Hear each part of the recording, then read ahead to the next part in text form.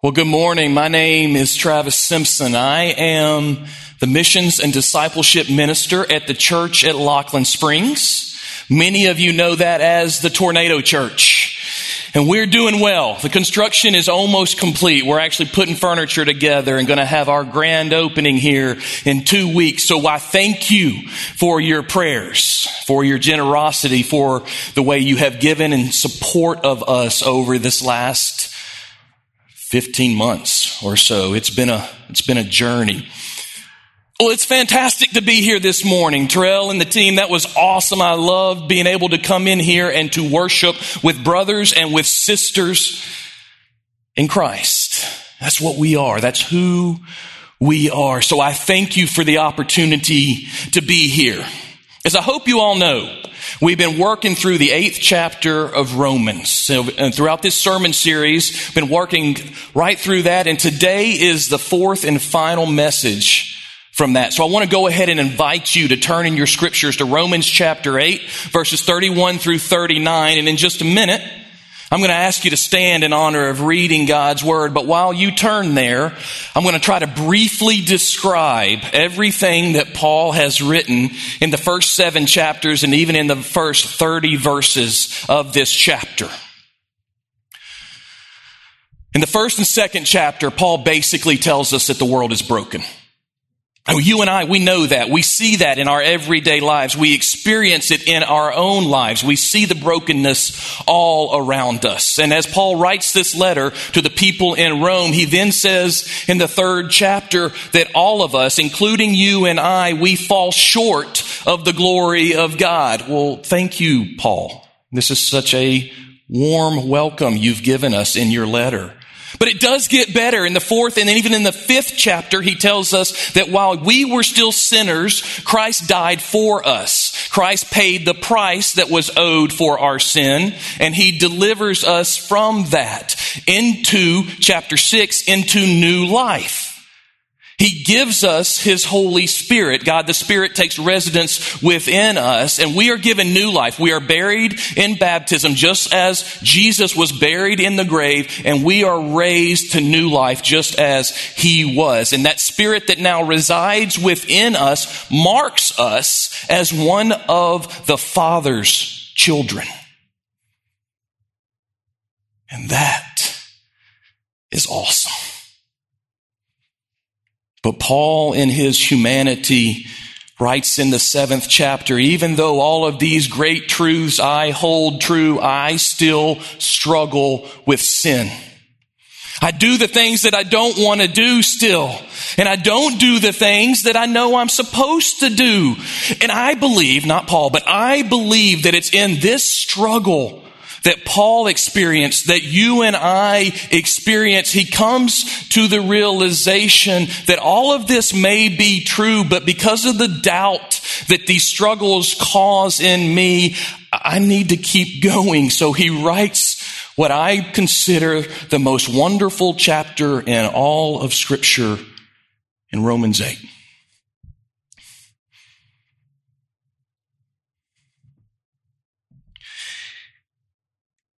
In my own life, and I will just go ahead and project this on all of you as well.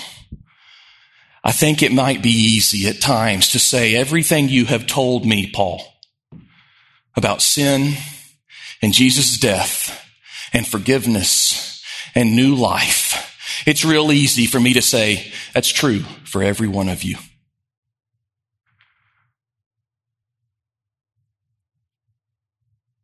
But you don't know my sin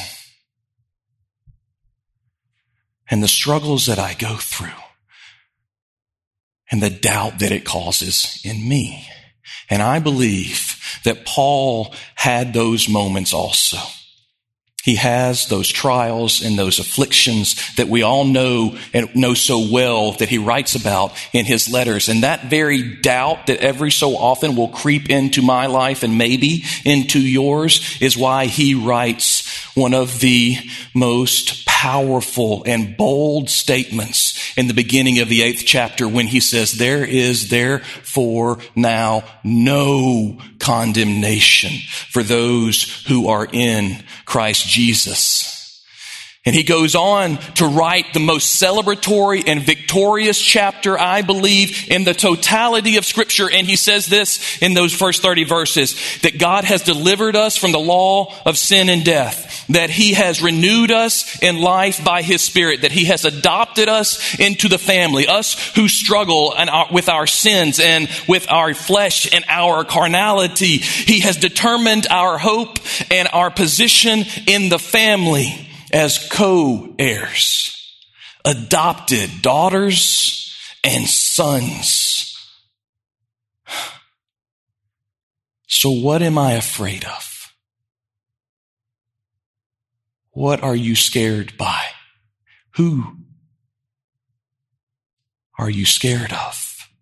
What is it that I harbor in the dark recesses of my heart that I just continue to hold on to because I've got to be able to control something in my life? I know that I cannot control my eternal position after I am dead. So in this moment, I will hold on to whatever I can.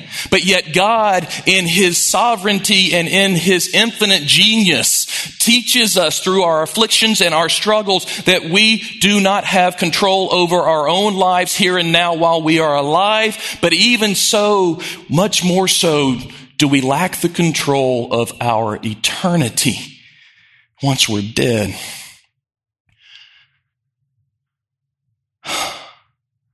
But Jesus, because of Jesus only, Jesus,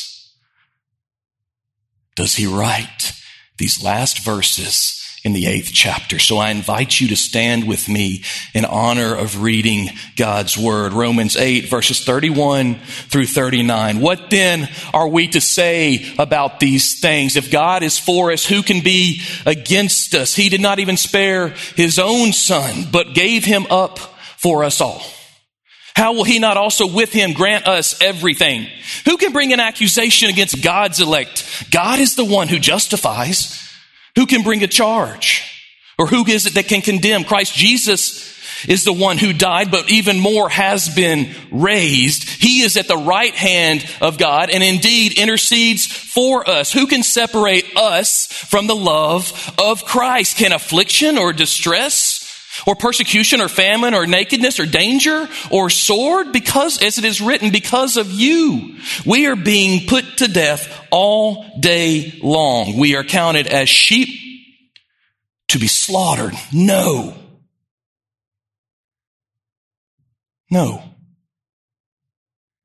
In all these things, we are more than conquerors through him who loved us. For I am persuaded, he writes, that neither death nor life, nor angels, nor rulers, nor things present, nor things to come, nor powers, nor height, nor depth, nor any other thing created can separate us from the love of Jesus, of God in Christ Jesus our Lord. You can be seated. Lord Jesus, let this truth sink into our hearts. Remove the doubt and the fear and the lack of control that we hold so dearly.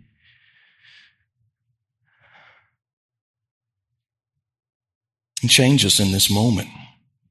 Let us live out the truths of your word, Father. It's in Lord Jesus' name we pray. Amen. What a passage. It is beautiful. And in this beautiful passage, in the original language, we understand a little more fully that Paul sets this passage in a courtroom. You and I, we are the accused. We are the ones on trial. And our accuser is Satan. He is the prosecuting attorney. The defending attorney, the guy talking for us, that's Jesus. And we find this courtroom set in final argument stage, and Satan is standing up and he is speaking to God the Father, and he says, every single one of these people is guilty of sin, and that sin must be punished, God. That sin must be punished with eternal condemnation because they have fallen short of your glory. And everything that he says is right.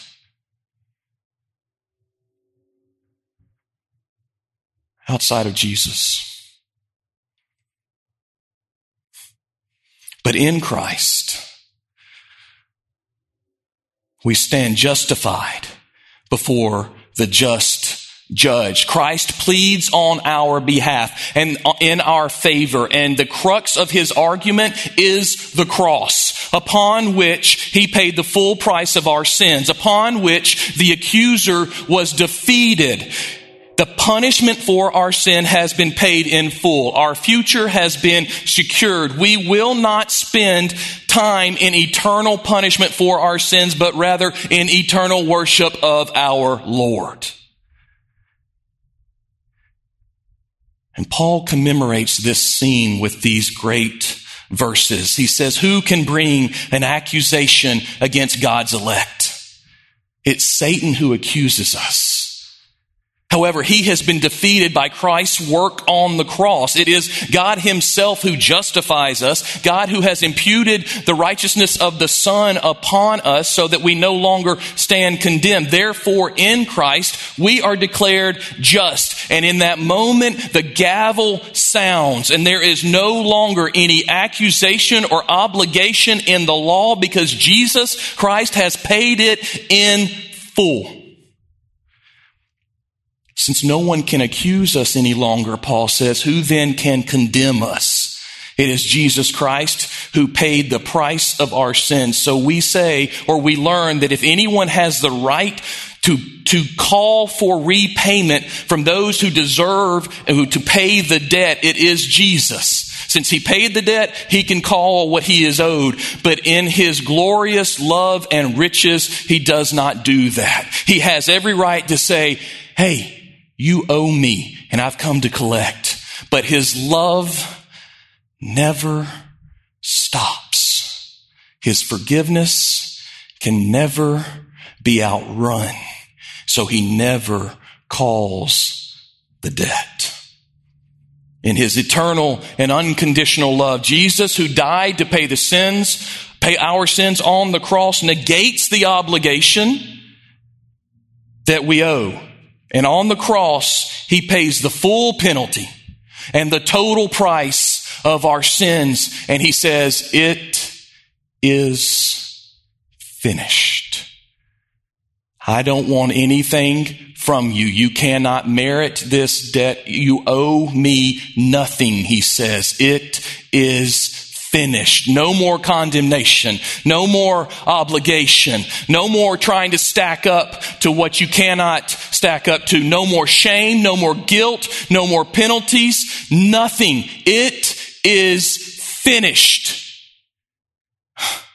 And Paul continues and he says, furthermore, our intercessor, he was the one who was in the grave, but he was raised. And in his resurrection, he defeated, he decimated, he destroyed the final ploy of the evil one. He crushed his head with his heel.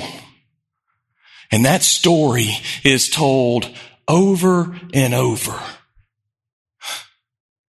He is the one who deserves to be paid back, but instead he pleads on our behalf in our favor because his love has no limits, his forgiveness and his mercy are endless.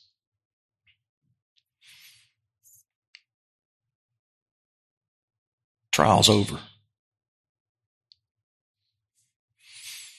Paul, in his genius, says, okay, I can accept all of that is true, and yet I still live in this world, in my flesh. And he begins to list struggles and afflictions that we endure each and every day. He says, he lists the very things that he knows we fall short at, the very things that cause us to doubt in ourselves and in our salvation, the very things that make us pause. He says affliction, distress, persecution, famine, danger, nakedness, and sword. He says we have all dealt with these in some way, shape, or form throughout our lives. And we understand in dealing with these that we fall short. These are the very instruments that Satan uses to cause doubt in our hearts. These are the very things that he utilizes to let us know we are not in control. And Paul states that in these struggles, each and every day, when we encounter them because of Jesus and his work on the cross on our behalf, on the fact that we are co-heirs with him, we are more than conquerors. We are not only victorious in these struggles, but we dominate in them. We say, yes, Satan, I have no control, but I have the one who controls all. He is on my side. The Lion of Judah, he is my co-heir. The Lamb of God, he is my Redeemer. The Lord of Lords, he is my rock. And there is nothing that can separate me from his love. These struggles that I face each and every day, yes, I may not have control, but my eternity is secure in my Lord Savior Jesus Christ. Our focus, brothers and sisters, is not on these fleeting temporal battles, but rather on our eternal standing with the Father. And our falter in these shortcomings and our failures in these afflictions do not make us worse Christians. They elevate the strength of our Savior and his glory. That is why we are more than conquerors. The battles that we fight here will soon be over, but eternity is set through Jesus Christ who loves us. Therefore, brothers and sisters, what shall separate you from the love of Jesus Christ? The answer, nothing. Nothing. Satan has given it his best shot and he failed epically. Do you realize his story is told time and time again? Most of the time we frame it in the story of Jesus because that's the proper way to do it. But when we tell the gospel, when we hear the gospel, the epic failure of Satan is told time and time again. How mad must he be when the gospel is shared? The magnificent and superior love of Jesus is proclaimed. And when the sun rises each and every day, all of creation cries out the glory of God and his love for his creation. What, my brothers and sisters, can separate us from the love of Christ? Nothing. Paul knows and can accept the things that we can see and touch. So he continues, he broadens the horizon and he says, what about those things out there that you and I don't know about? What about the things that we cannot touch? What about death? He says, no, Jesus died and he was raised and he defeated death. Therefore, it no longer has any power, nor did it ever have any power over him. So death cannot keep us from him. What about life? What about what I'm doing right now? He said, no, Jesus died for that way back when. He paid the total price of the sins. There is not a sin that you can commit that he will not, his payment did not cover. There is not an act that you can do where Jesus will say, the forgiveness line was right there and you just crossed it. That never comes out of his mouth because his love is infinite and endless. Paul says, okay, death, life.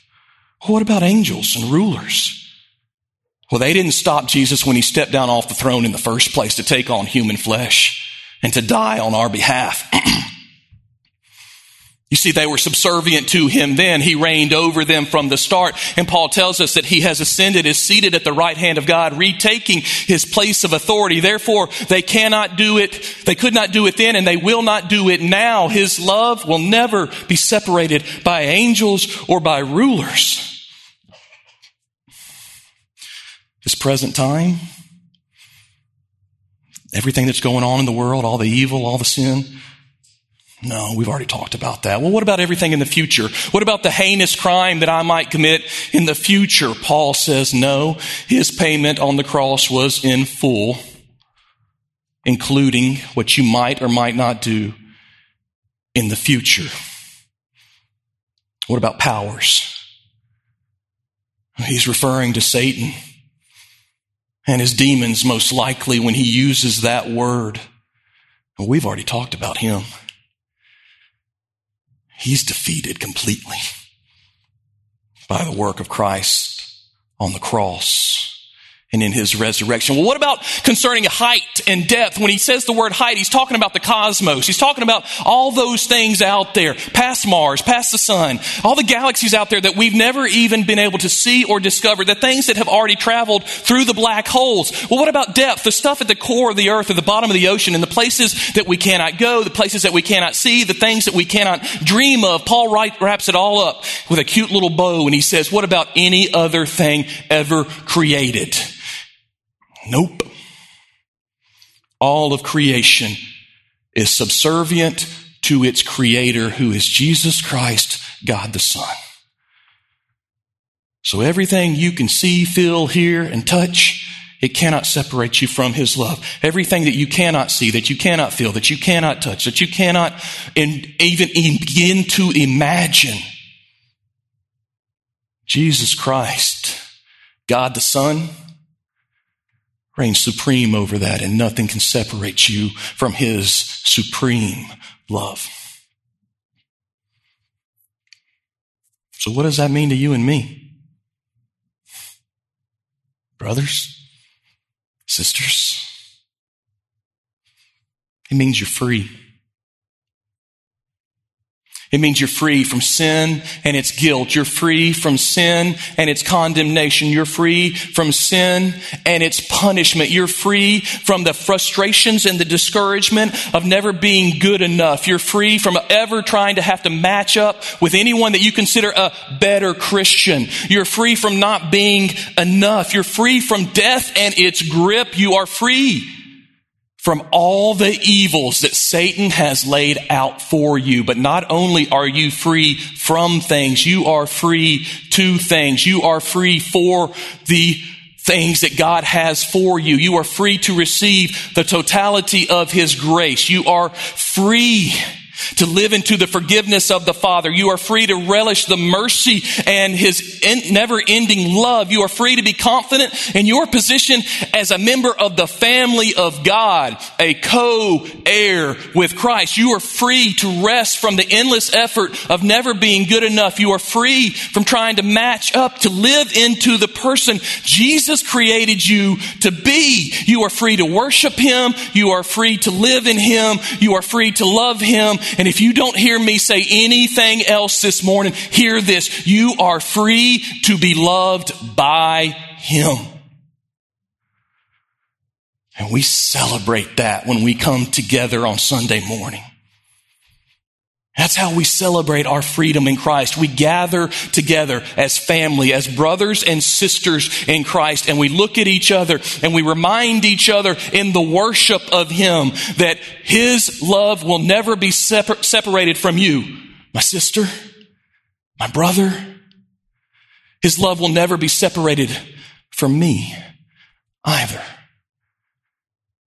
That's why we come together on Sunday mornings, to worship the one sovereign Savior, to worship the Lord of Lords, the one who holds eternity in his hands. We worship him because he is worthy.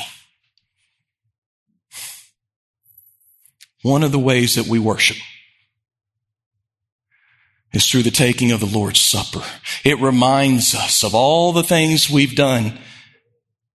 But more than that, it reminds us of all the things Jesus has done, of all the things he is doing, and all the things he will do. And we're going to do that this morning. So I'm going to go ahead and ask the team to come on up, and ask Chris to come on up as he's going to walk us through the partaking of the elements. I'm going to ask all of you to bow your heads and to close your eyes for just a minute, and we're going to prepare your hearts to remember all who Jesus is and all that he has done, and to prepare to celebrate that fact. With your eyes closed and your heads bowed, remember that neither death nor life, nor angels nor rulers, nor things present nor things to come, nor powers, nor height, nor depth, nor any other created thing will be able to separate us from the love of God in Christ Jesus our Lord. Amen.